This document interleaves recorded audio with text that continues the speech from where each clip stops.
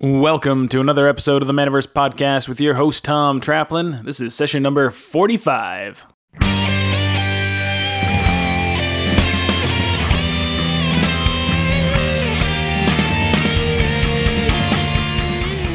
Welcome to the Manaverse Podcast, where it's all about the business side of gaming and how to take your local game store to the next level of success. Whether you're a gamer with aspirations of owning your own store or an entrepreneur who wants to grow their existing business, on this show you'll discover the strategies, tactics, and systems that make the best game stores in North America so successful. The Manaverse Podcast is made possible by listeners and viewers like you. Help support the show and the creation of more, better content by becoming a patron. Go to patreon.com/manaversepodcast. As a patron, you get early access to the show before anyone else, shoutouts on upcoming episodes, and access to a weekly Google Hangout with me where you can ask questions about building a game store, creating the podcast, or whatever you like. Patreon.com/manaversepodcast. Join the Manaverse community by becoming a patron today. Alright guys, welcome to another episode of the Manaverse Podcast. I'm your host, Tom Traplin, and I have with me John Covello. Hi guys, I'm the owner of the Little Shop of Magic in Las Vegas, Nevada. Yep, and Wayne Middlestead. How you doing, guys? I am Wayne Middlestead, owner of Dueling Grounds in Toronto. Sorry. Having identity crisis today. Which store do I own again? Dueling Grounds. Okay, and and today we're actually going to be talking about setting up your business plan. Who wants to talk about their business plan experience first? I guess I'll start. I'll start with saying that I went about 4 years into my business without having a business plan. And it's not just, well, I had no clue what it was or why I should have done it, et cetera, et cetera. When we started the business, it started by accident. It was me and my old business partner with some extra singles because we didn't know what to do with them. And so it was really ad hoc. It wasn't until we're like, oh, maybe we should like go look for a loan and expand, right? And when we went looking for a loan, the bank said, so what's your business plan? And we were like, what is that, right? So is it absolutely necessary? Probably not. Would I recommend it nowadays when somebody comes up to me and goes, hey, John, I want to open up a business store? The first thing I go, okay, show me your business plan, right? And that's when a lot of people still wake up to that, like, what? What are you talking about? What is that, right? So maybe we should talk about like what a formal business plan looks like. Sure. You want to take that, Wayne, real quick?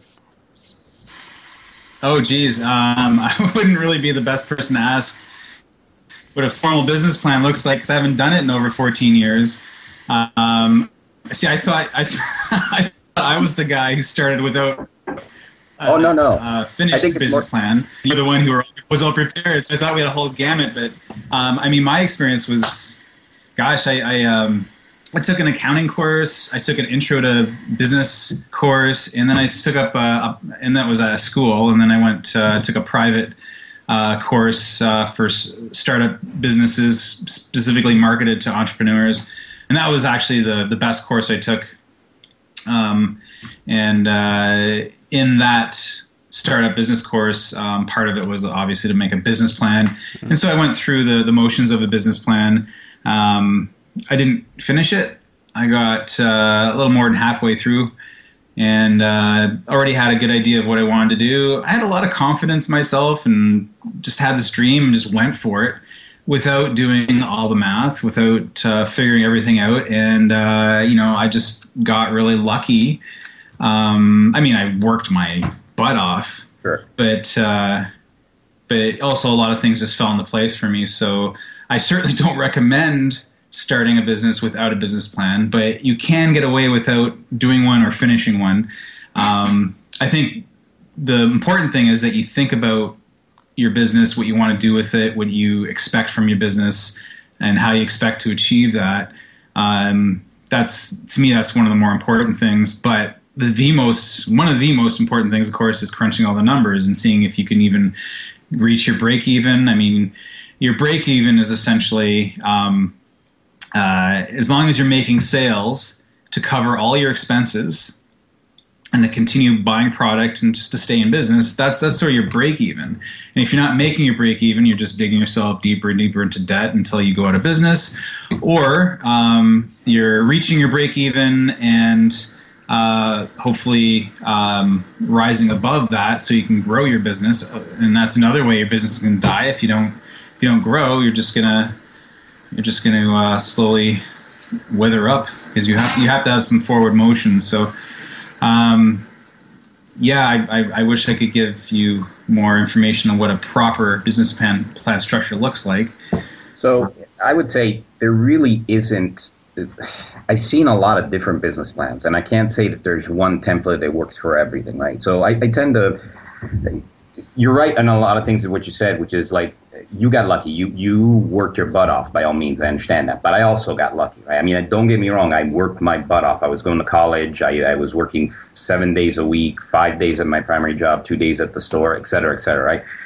But it was a different time. It was 1994, and Magic was like becoming this thing, right? Nowadays, you have a lot more competitors. You have a lot more professional competitors. It's not that same market. So I guess the big thing with the business plan would be there's two types of business kind of plans. One's the one that I call the wake-up call, that you're doing for yourself. Even if you're not looking for money from a bank, right?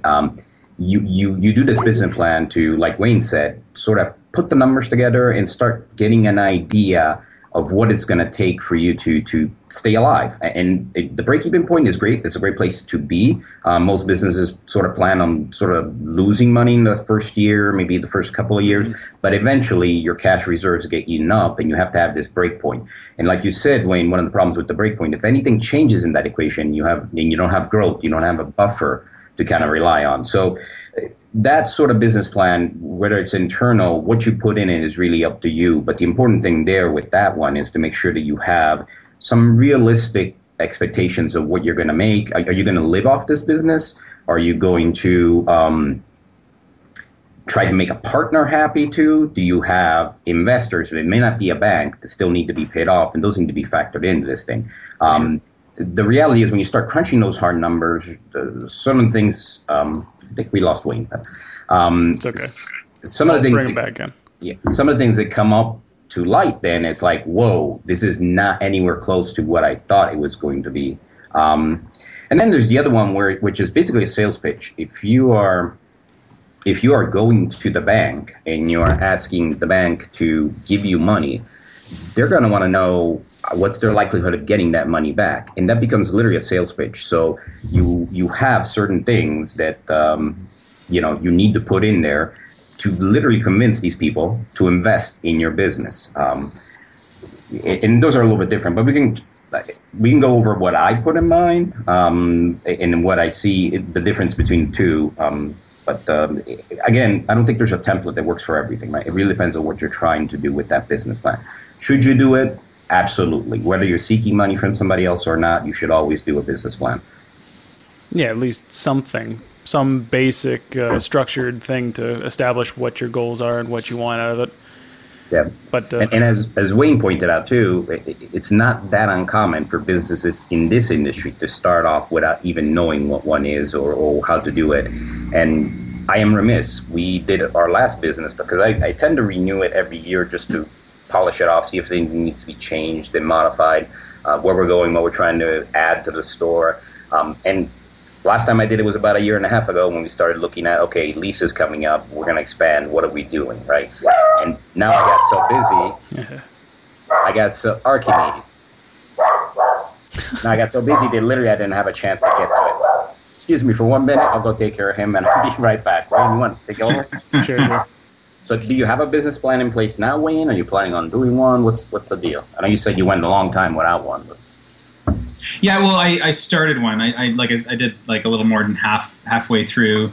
I basically reached a point where I was like, okay, I know what I'm doing, and I don't feel like I have to spend time writing it down on paper. I wasn't, probably because I wasn't getting a bank loan. Like I didn't need one except for my own purposes, and I felt like, not knowing any better, that I didn't really need one because I thought I had it all figured out. But that being said, I have gone back and looked at what I'd written and reflected on that and updated a few things over the years, but haven't really rewritten my business plan. It's something that I will probably be doing in the near future, just because I'm sort of back at a place where I feel like I'm starting again. Like I have, because of my recent kidney transplant, and has given me this crazy amount of energy and motivation. I really feel a lot like I did when I first opened 13 years ago. So, with this energy and motivation, I do certainly need to direct that, and I've been jotting notes furiously in my notebook. That's not a business plan, but it's definitely sort of moving towards that process. And I don't know if you really have to follow, like you were saying, a strict, specific structure. I mean, you can find lots of templates online for what business plans are, but you don't necessarily need to tackle every one of those subjects. Like marketing strategies, for example, I'm already doing pretty much all I can do marketing-wise. Operations and management plan, I've got that pretty much. That's kind of like what I've been writing in my notebook recently. Re-evaluating what my day-to-day duties are, seeing what I can delegate more to my employees and whatnot. So yeah, I mean, I guess you could say I'm in the process of writing a business plan. Haven't formally begun, but definitely have a lot of notes over the past few weeks. So I look forward to articulating that properly in a business plan and taking a good look at it. So and you said that your notes are not a business plan. In a sense, they are. They're your business plan to you, right? Yeah. I think the difficulty you run into is obviously if you're using that to obtain a loan, that's not going to work. No. Right. And the other thing that doesn't work really well at, especially with my handwriting, is conveying your message to your employees. And that's another reason why I feel a business plan is important. If you have employees on staff, and I really consider my management team especially part of me. They literally, we make decisions together. They're smarter than I am. They're younger than I am. They have better ideas than I do, right? In general, I think they put more into the business than I do at this point. I'm the old grouchy guy set in his ways, right? And they come up with the cool new ideas. So the difficulty there, though, is I'm still the guy that in the end has to sign that check for that project or for their payroll. So I need to convey my vision one way or the other. In the business plan, when I'm revising and updating it, there's a lot of confusion right now. What are we putting into the cafe? What are we doing with the new store, reserve rooms, et cetera? Because I haven't put it down on paper. And we keep we use like Asana and other team tools to sort of share ideas. But when it's formalized and it's something like that, you can literally have a kind of reference guide and a blueprint for where you're going and what you're doing. So I would say that's even if you have staff, it's important to have it. And a lot of people go back and forth. Do I share that with my staff? I think with your management team, at the very least, yes, you should. I have a much smaller business than you, right? It's me and then a few part-time guys. I do pretty much all the heavy lifting as far as running the business. Again, not to take anything away from my employees because they work damn hard and they're really good. But I do most of the management. I do all the buying. I do all the payroll. I do all the marketing. I do almost all of the event planning. And what I do to make sure communication is clear with my employees is I do a weekly employee memo. So every week I have a list of things I want to talk about, make sure we're on the same page. It might list new releases, yada yada. So in that respect, I am making sure we do have a common vision, overall vision. That's really that's my job. And that's what I'm doing. So I don't, they know what my overall vision is just because it is a small company and they know that I want to be the more casual shop and whatnot. So I think because we're a small, close-knit shop, that's mostly understood. Sure. With the employee memos, that makes sure that we're all on the same page. So it's back to that. one size doesn't fit all. It really depends on what you're trying to do with your business. But at the base gist, though, it is important to put the stuff on paper, even if just for you, right? So if we wanted to talk about what you put in your business plan, again, are you making that wake-up call business plan, which is I want to get into this, and I have no idea what I'm doing, and can I do this, right? That's going to look way different than something that's like, look, I'm going to get into this, and I need a $100,000 loan from the bank, right? Mine started initially with like a cover page, right? And it's still there because it hasn't changed. But a cover page really is just literally, hey, this is how you get a hold of me. If you have any questions, and it's amazing how many people don't even think about it. It's stupid, it's simple, it's one page with like, here's who I am, here's where you can get a hold of me. If the investor at the bank has to go digging for that in the document, you're just lessening your chance of them even bothering with it, right? The second thing I put in there, and I think this is important either way, is like a summary, an executive summary of just like, what are you going to, how is your business going to be successful, right? Just really short and simple. What makes you different than your competitors? Why are you going to make money doing this and somebody else hasn't already done it, right? Because that, for me, for my plan, is a back to the core values. What makes us different to our competitors? How we better or we position ourselves in a market that's not so saturated kind of situation. But if you're looking at an investor, that second page, if you can't grab them at that second page, you pretty much lost them, in my opinion, right? So it's kind of like if you think of it as a resume, right? You need something at the beginning that is not your curriculum vitae and not the like, this is why I'm special, this is why you should hire me. And it goes the same way with that business plan. So, well, it generally starts with a summary, right? I mean, they call it an executive summary, but you just summarize what you want the reader to know all about you, what your desires are. I mean, a lot of times people kind of bury that part way back in the business plan, and it's like that's the part you have to really have up front. Like, this is what we're all about, and this is what I want to do, and this is these are my goals. And that's usually after the summary, that's followed by like a business description, where you get more detailed into what your business is all about. And then you can get into your marketing strategies, analysis of all your competitors, your development plan, your management plan. Again, like that, the management plan, I don't know, that doesn't feel like it. Operations and management doesn't seem to fit me because I am operations and management. Sure. So. That's really for later on, right? That being said, though, too, like I said, I am with the note taking I've been taking the past few weeks. I have been laying out, breaking down what I should be doing through each day, Monday to Friday, and that's actually really helped to refocus myself on my business. So it's even if you know what you're supposed to do, just writing it all down and breaking it down throughout your week. It really helps you focus for sure. And you might catch some things like, oh wait, I should be like, one of the things I realized, I'm like, I should be talking to my suppliers Monday, Tuesday and getting those shipments out until they arrive Wednesday at the latest, Wednesday, Thursday, instead of like, some weeks, it doesn't get to me in time for the weekend, which is disastrous. Things like that. Yeah. And I agree with you.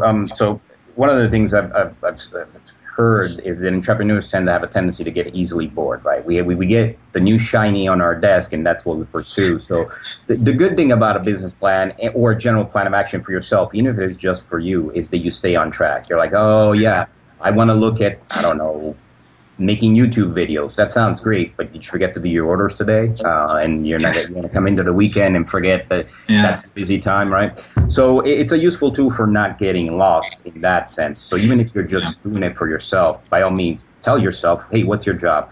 I had a different challenge, which was as I tried to separate myself from the business because, I can't do it all. And I'm now looking at the bigger pictures, like, go talk to the food administrator, the health district, and all this good stuff.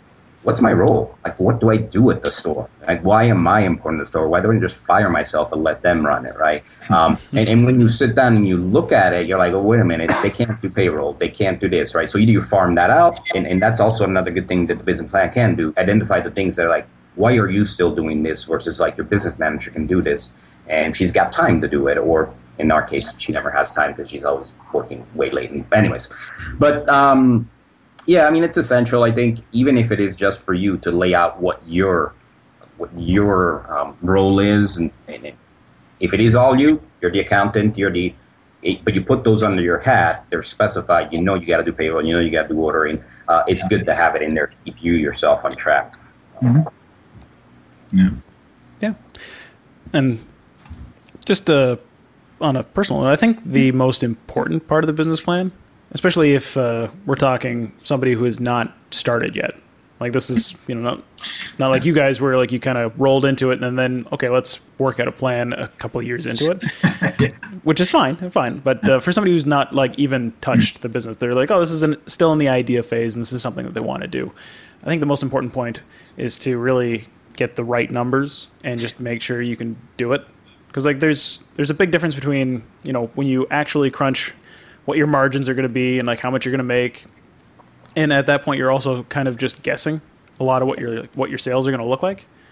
But you have to know, like really just getting the idea of how much you have to sell every single day to cover all your costs based off, and like really having an understanding of like what your rent is going to be, what your bills are going to be, what your, if you're going to have employees, how much they're going to cost, how much are you going to pay yourself.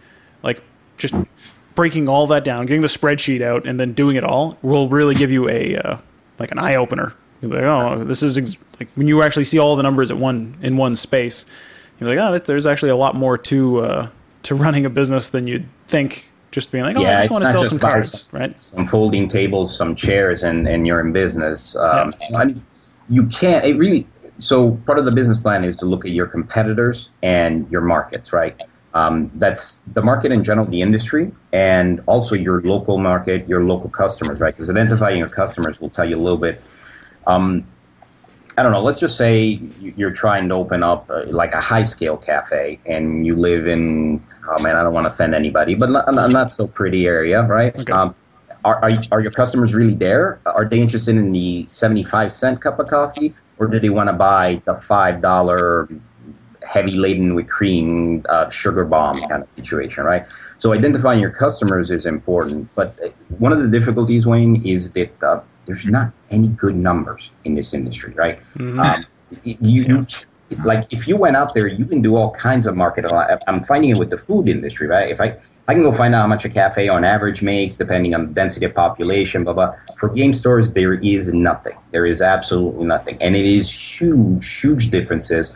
I can tell you that nowadays, the number of stores it used to be unheard of that a game store would make over $1 million in sales. And when you hear this figure, don't start going like nuts, going, "Oh, I'm going to be a millionaire." Yeah. It ain't what you put in your pocket, guys. Yeah, sales is not profit, right? But it's not as uncommon to find stores like that. And by that same token, there's a lot of stores that make do with $100,000 of sales a year, right? So what you're really shooting for, even though you can't get a good number, how much am I going to make in sales? Because if you think you're going to open up and you're going to make over $1 million your first year, I don't know, you better put $5 million into that business to start off with, because it's about the only way you're going to do it. Excuse me, today is just, pardon me for a second.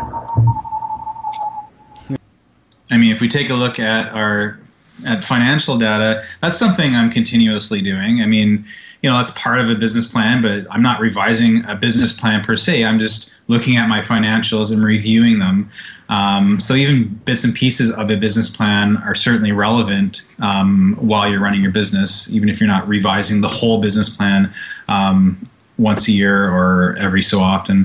And yeah, I mean, it's just something I discovered this week. I was looking at the actual what I was paying my supplier for D&D books and Magic product, like stuff that you can get direct from Wizards of the Coast. Yep. And I noticed that, oh my God, these guys are actually charging me $10 more per box of Magic, which isn't like too bad, but it's something. That adds up. It does. But then the D&D books, And I always just put them on the shelf because they have the MSRP on the cover for US and Canada, and I just sell them for the Canadian US MSP, suggested retail price. Like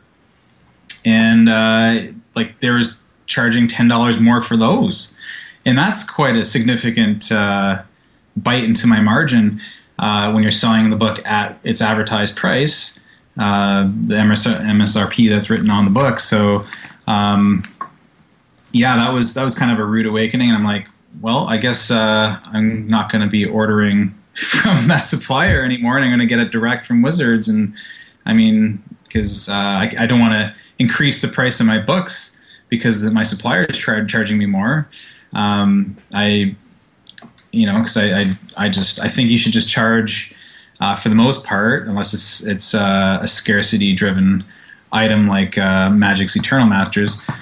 But there's no reason to go above suggested retail price, and I'm really against discounting because that just makes it harder to survive, and you require a much larger, exponentially larger cash flow to be able to do that. And I certainly don't have that kind of money, unlike some of the other shops in the city.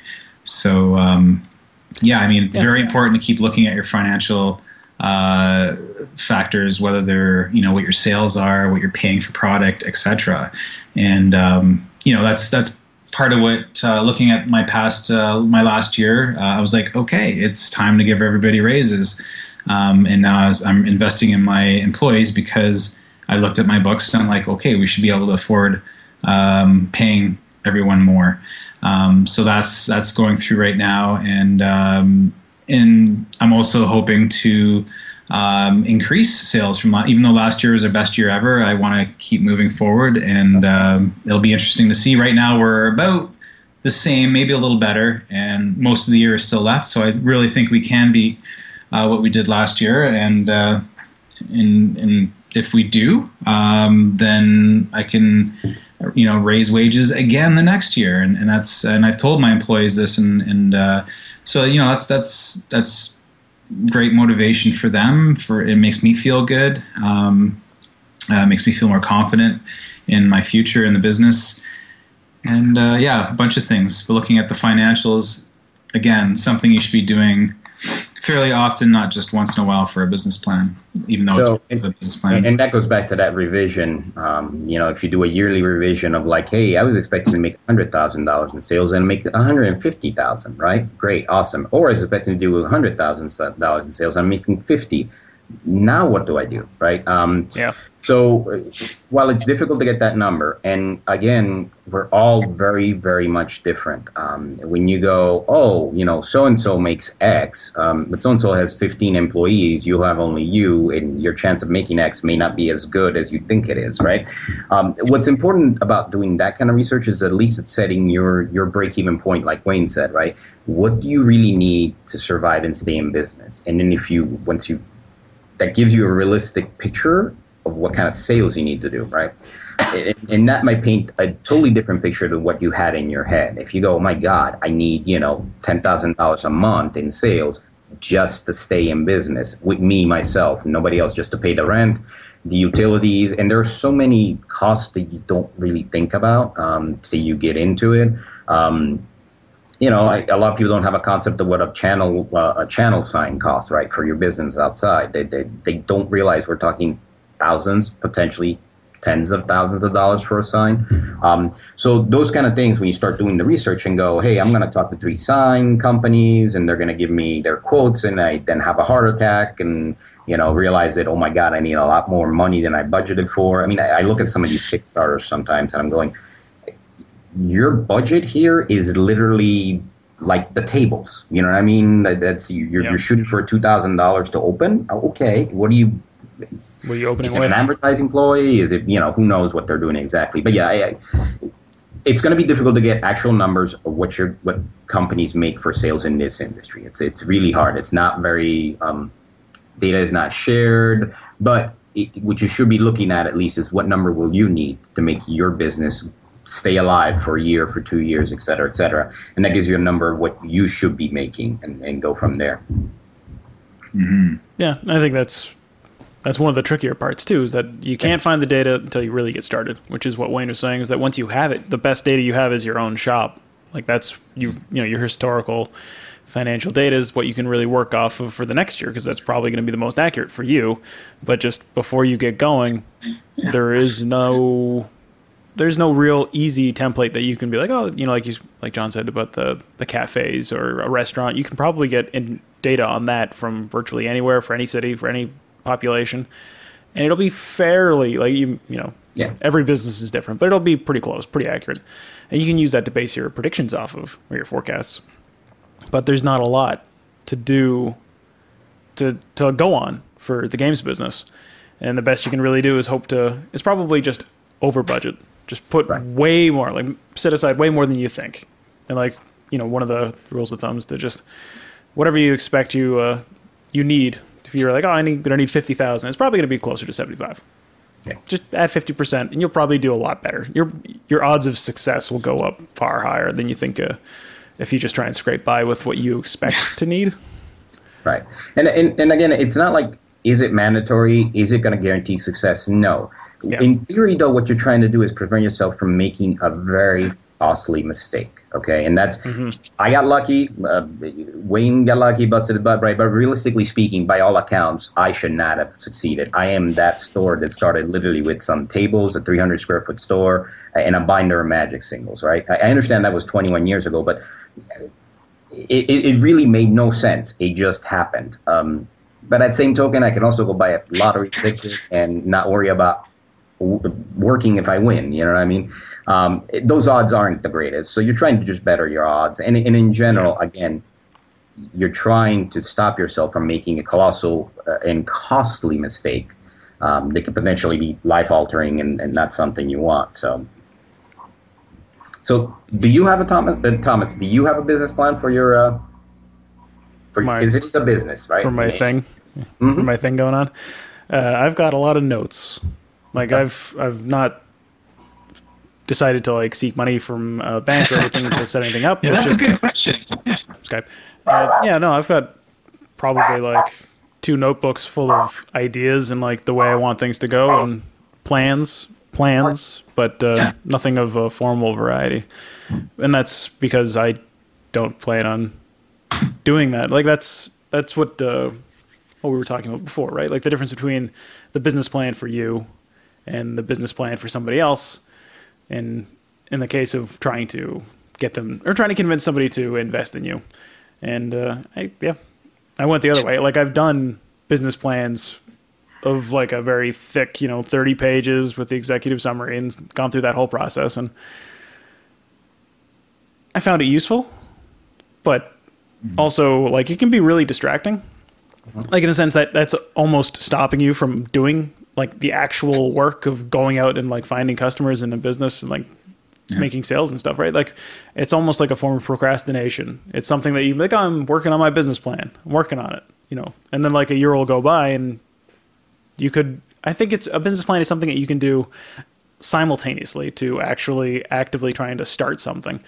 And kind of like the way that John started, in the sense that you probably could have been formulating the plan of what you wanted this to turn into at the same time you were making sales. And I think that's part of the reason why you succeeded, despite the odds against what you were doing. Realistically, that kind of an operation today would be hard pressed to make it.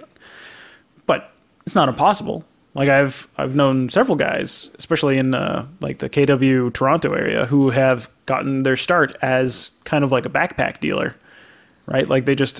They treated it like a business. They set their hobby aside and they treated Magic as a commodity, and they just bought and sold and made a profit and set their prices and just put in the effort to actually just accumulate the collection, make sales, make connections, build a network.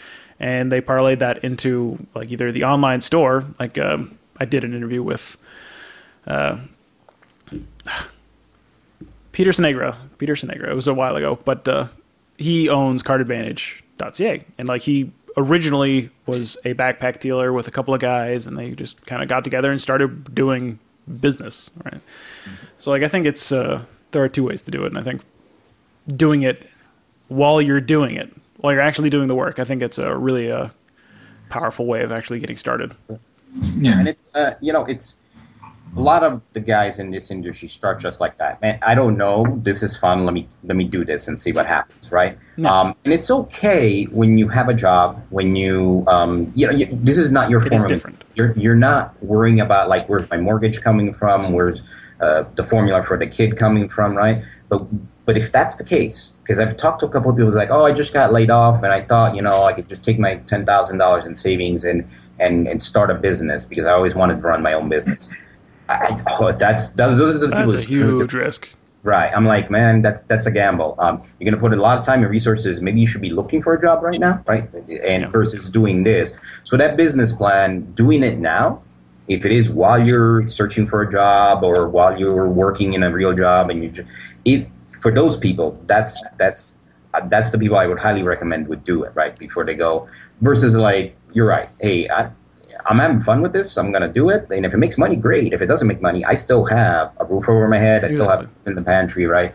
Those are two totally different things. It depends on the approach. Because if, like, we went back to Peter, if what he did was not, I'm going to sell cards at tournaments and I'm going to gradually build this thing up from nothing and just kind of hustle to what like a lot of game stores will do, which is just like, I'm just going to put down the money and I'm going to get the space and I'm going to just get all the tables and we're just going to open up, without really any forethought or research into what it takes.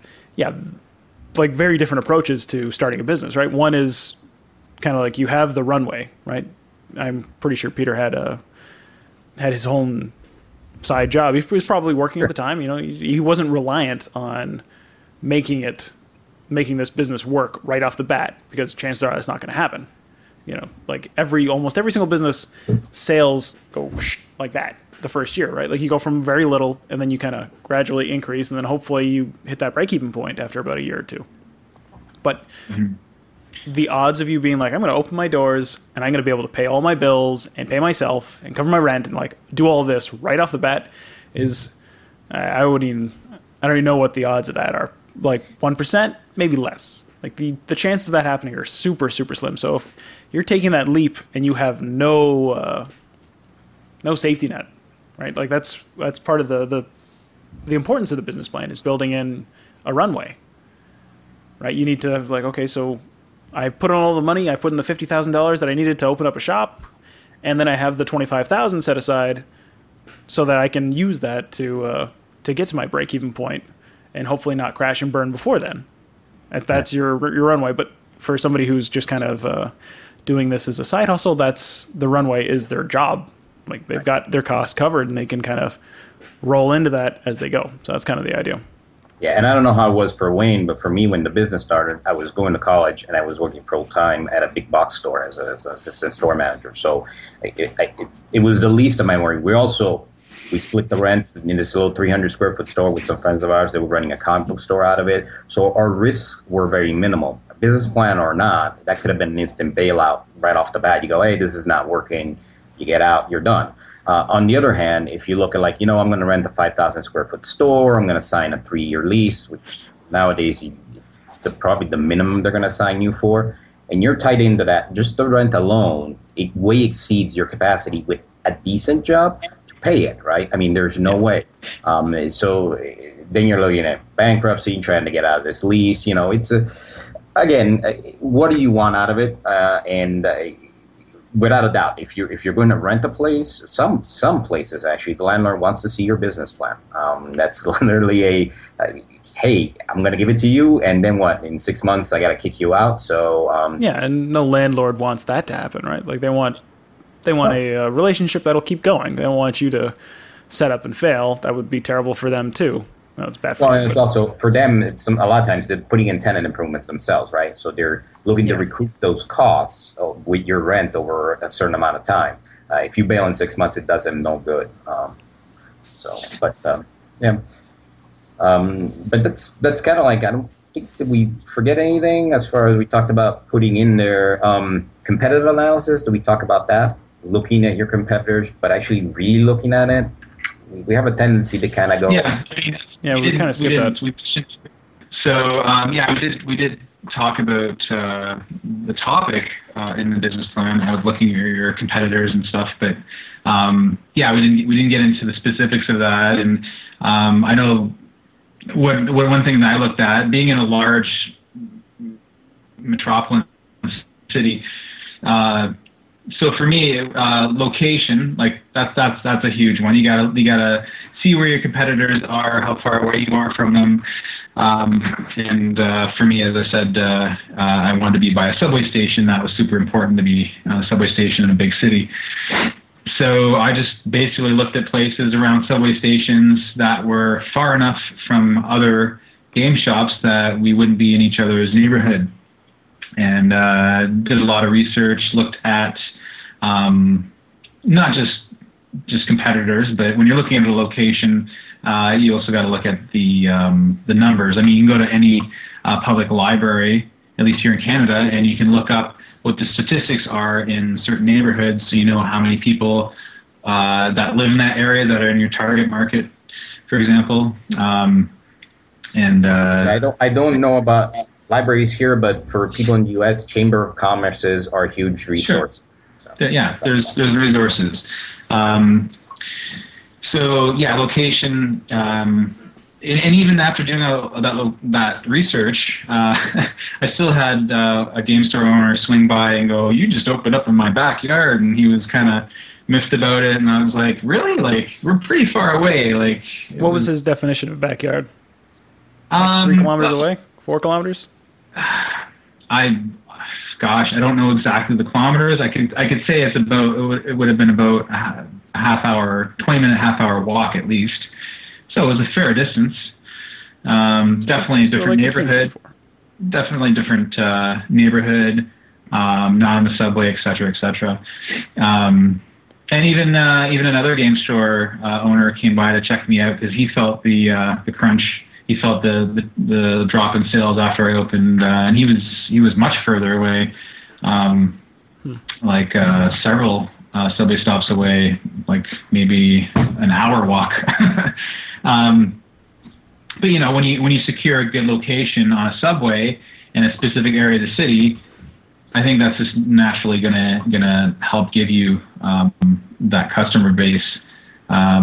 Over someone who's opened up a shop who may have cheaper rent, but they're like off in some street that's hard to get to. I guess I'm just talking about location here with competitors. But I also, there's location, then there's event planning. I think all game stores should be running events. So, assuming game stores are all running events, you really have to look at what your competitors are doing, what they're charging for their events or not charging, what kind of prizes they're giving away, what types of events, and what their event calendar looks like. And most places will have an event calendar on their website, so you can.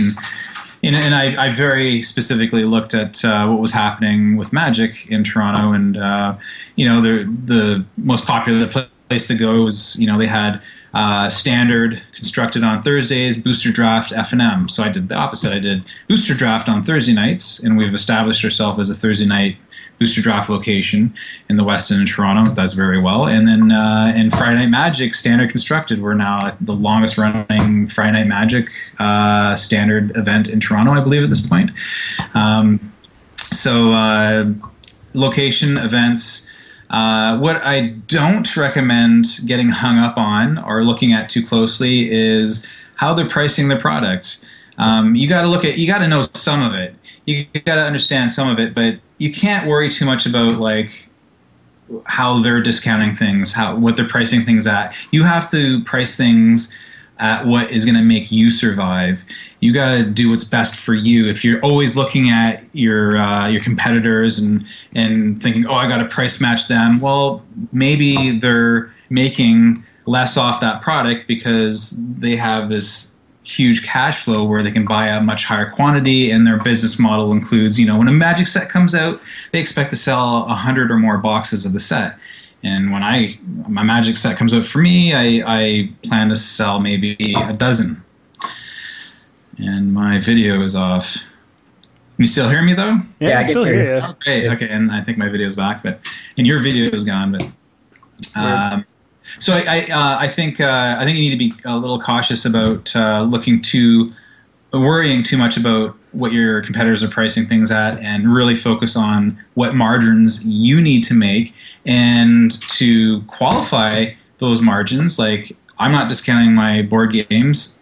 So what do they get when they walk into my store if they don't get the lowest price? Well, they get knowledgeable staff that are really friendly, that are going to walk them through a whole bunch of different games, talk to them about different games that they like, try to find something that fits with what they like to do.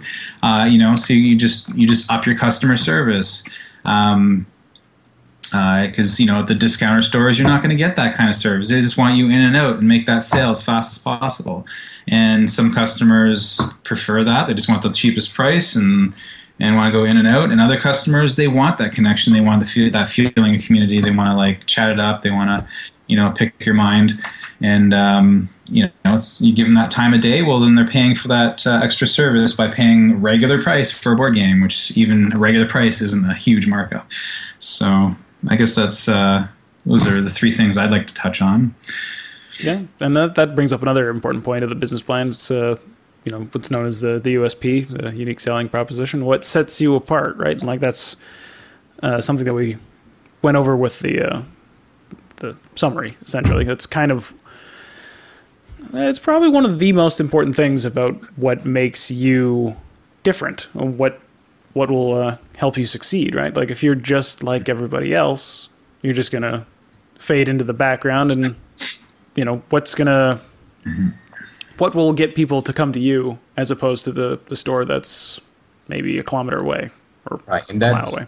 That's definitely where some people make some really potentially, in general, again, the biggest mistake is you can do better, just because you think that this guy isn't listening to his customers or isn't, but if they've been around and you see their store and it's got customers in it, it's also very difficult sometimes. People make assumptions. You can walk into the store and it looks dead, but that guy rung up $10,000 at that register. People came in, bought stuff, and left, right? Or he's hopping with customers, it's packed, but they're all there for the free Magic tournament, and they're actually buying maybe sodas, and that's it. So it's easy to get a skewed perspective on this, and you got to be very careful when you estimate your competitors. But Wayne kind of rolled in a whole bunch of stuff into one, but you're touching on several different points, which all are important for the business part, right? That competitive analysis is important, and that's hard to be, but you have to be objective at that. Find out, why are they still in business? Why do you think they're still running, even though it looks like they shouldn't, right? What's their unique business proposition? Which is, again, another piece of the marketing plan, the business plan. Absolutely essential if you're seeking out a loan. That investor, those bankers want to know what makes you different. Very important if you're just doing it for yourself, because if you can't come up with a reason why they should be in your place, and it's not because you're going to give free F&M, I'm sorry, it's got to be something that makes you money, not something like, I'm going to discount. People will come to me, okay, great, so I'm going to match your discount, and now I'm going to throw in ice cream, and the guy next door is going to throw in ice cream on a waffle cone. There's always something that you can compete on price, but it's not the way to do it. It's absolutely the worst possible way to do it, because you're attracting also the wrong kind of clientele. I got news for you. If you're looking at just price, the internet can do it better than you can. You can afford to run out of a garage and sell stuff at dirt cheap. You're just not going to beat Amazon. Yeah. Let's just say you're. You know what? I'm an IT tech. I make $70,000 a year, and I don't care if I lose money on selling stuff online, because all I'm trying to do is get my toys for less. You know what I mean? So you win your customers for reasons other than pricing. Pricing. Don't get me wrong. It is important to a certain degree, right? But you don't want to jack every customer that comes in your store with 10 times the retail or anything like that. There's a fair price. Stick to it. But that's part of your operations plan, the events that he was talking about, and sort of your marketing, right? That's how do you position yourself to be unique, or at the very least different enough from everybody else that's in town, and offering essentially the same goods you are. And Wayne touched on it. It's the experience, right? What's the experience when it comes into your store? That needs to go into that business plan. That's important to put it on paper. At least visualize it for you, the owner, the guy that goes, okay, I'm going to put money into this. How do I get it back? Or the investor that goes, again, I'm going to give you money. How do I get it back? Yeah, and then it's also important for the long-term plan, for the long-term vision of what your business is going to be, right? Because like part of what makes you unique is I'm going to create a really great experience, and that's why people are going to come to me. But you kind of like want to articulate what the experience is going to be like, right? What kind of customer service? What does it mean for you to like sit down with somebody and teach them how to play Magic and build that customer into somebody who's going to come back over and over again, not just be like, we're going to be really good at it. We're going to be like really great customer service. Like that's a very nebulous term. It doesn't mean like anything specific. So really like picking apart what it means and what you're going to be doing, and then also like how is that going to pan out for 5 years from now. Yeah. And ideally, if you're going to go through the work of writing a business plan, you want to write it so that somebody else can pick it up and maybe not like, you don't want to give it to somebody and then they're going to turn it into a store of their own, but you'd be able to give it to your manager and be like, okay, this is what we're all about. Like, the business plan can also be kind of like an SOP handbook for your employees too. It's the ability to be like, okay, so this is what we're doing, guys. Give it to your manager, give it to your team, and they can take that and then extend your vision and maybe add to it in ways that you didn't expect when you were just on your own. Yeah, well, that's at that point that your employees can really contribute in a really positive way once they understand the direction you want to go. Absolutely, that's super important. Exactly. The bottom line to take away from all this is it's all planning. I mean, we call it a business plan, and there's a template, but the more planning you do, the better off you're going to be. And I know, like, when I had the idea to start the shop, it was a couple years before I opened, and I wasn't even taking notes at first. I was just thinking and thinking and thinking about it. And then, you start taking some notes, and then you start, moving towards it slowly until you're ready to just go for it. But you can't do enough planning. I mean, I guess you could do too much planning. You just, at some point you have to stop and start doing. Yeah, you have to execute at some point. Also because you're not testing your plan, right? You have to test your plan, and that's unfortunately kind of like where mistakes are revealed. But then you adapt and you revise and you fix it, right? So yeah. I'm trying to think of the saying. I think it was like Patton or something like that, but like no plan survives contact with the enemy. Yes, that's I think it was Patton. It's something like that. But the plan's great. Yeah. Doing the plan, the actual act of creating a plan is very valuable. The plan itself may not pan out at all. Like, you could be completely wrong with all your forecasts, all your numbers, all your research. It could be completely wrong. Like John said, you could be expecting $100,000 in sales and you could get way less. You can get way more. You don't know until you really get started and see where things are going and start adjusting. So there's a point where the rubber meets the road and you have to kind of, plan. Okay, let's do it. And then adjust as we go along. Right. But the act of doing it is, I would say, vital. Like, you don't just jump into this thing. Like any business, don't just jump in. Don't do what I did. Yeah. Anybody got anything else? Like, I think we did pretty good coverage on the whole idea. I don't think we missed anything. And like always, if anybody listening has any questions, Thomas is easy to get a hold of. We're on Facebook. You just ask, and we can follow up in the next episode with any specific question that we did not address in this one. So. Yeah, absolutely. And on that point, Thomas, has there been any comments on any previous podcasts that are questions or something that people want clarifications on or anything like that? Nothing yet. But okay. The last, I don't know, you guys probably realize the last 3 weeks have been almost like me just gone offline. Yeah, you're and everything. It's been a very busy few weeks. Getting everything unpacked and unsettled a lot. I don't know if your readers even know that you've moved. Obviously, the background is different, but yeah, no one knows, but they'll know now. They'll know for this episode. And I might be really crazy for a little bit here coming up pretty soon as we move to the new store. But hopefully, when we do, I'll have the studio set up, and my background will look a little bit better than just a plain white wall over here. Cool. I look forward to seeing what you got once it's done. How long do you think it's going to take? We don't know.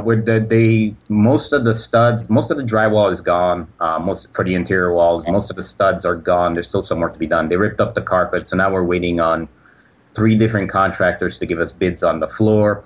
we're hoping the end of the month, beginning of next month. We'll see what happens. So once I move in, you guys will know for sure, and I will too at that point. So. Yeah, cool. Yeah. Okay, well, thanks, guys, for coming on the show. Really appreciate it. I think we covered the business plan pretty sufficiently. Hopefully, some listeners got some nuggets of wisdom out of us. Mm-hmm. And Okay, and thanks for watching, guys. Whoever's out there in the internet land. Yeah, absolutely. Thanks, Tom, for having us once again, and looking forward to the next one. And yeah, any viewers out there, listeners, want to know anything specifically about running a game store, fire some questions away, either in the comments or contact. I think Thomas would be the best person to contact since he runs the show. But yeah, we're looking for topics, so shoot away. Let us know what you want to talk about. Yeah, if you guys want to contact me, it's tom@maniversesaga.com. And if people want to find you guys, where should they go? Like, plug your Probably Twitter, plug your Facebook. If you get on the website shopofmagic.com, there's a contact form there. The employees will forward it to me. Otherwise, Facebook, just search for John Coviello, or if you find Shop of Magic, which is a store page, I will also be able to contact it there. So Twitter works too. I think it's Shop of Magic at Twitter. So. Yeah, and my website has a contact form as well. The email is info@dueling-grounds.com. You can also message us through our Dueling Grounds Facebook page. It's probably the easiest, fastest way to get a hold of me. Yeah, I'd be happy to answer any questions. Perfect. All right. Well, thanks for coming on, guys. We will talk to you again soon. All right, thank you. Take care. Bye. Bye-bye. Okay, guys, I hope you enjoyed that episode. I want to thank John Coviello and Wayne Middlestead for coming on the show again and sharing their insights with us. And if you like this episode and you like what we're doing here at the Manaverse Podcast, I encourage you to become a patron of the show by going to patreon.com/manaversepodcast. And it would be great if you also like the show to not keep us a secret. Tell your friends, share us, like us on social media and Facebook and all that fun stuff. And it would be also super sweet if you would subscribe to the podcast on iTunes, Stitcher Radio, Google Play, whatever you like to listen to us on. If you want more content, more episodes of the podcast, you can go to manaversesaga.com. And as a final note, I want to ask you a question. And the question is, how much time did you put into your business plan? And how did it help you get your store off the ground? Let us know in the comments down below. And yeah, I'm going to leave it here and sign off. So, as always, I want to thank you for listening, and if you check this out on YouTube, I want to thank you for watching, and I will see you on the next episode of the Manaverse Podcast. Bye, guys.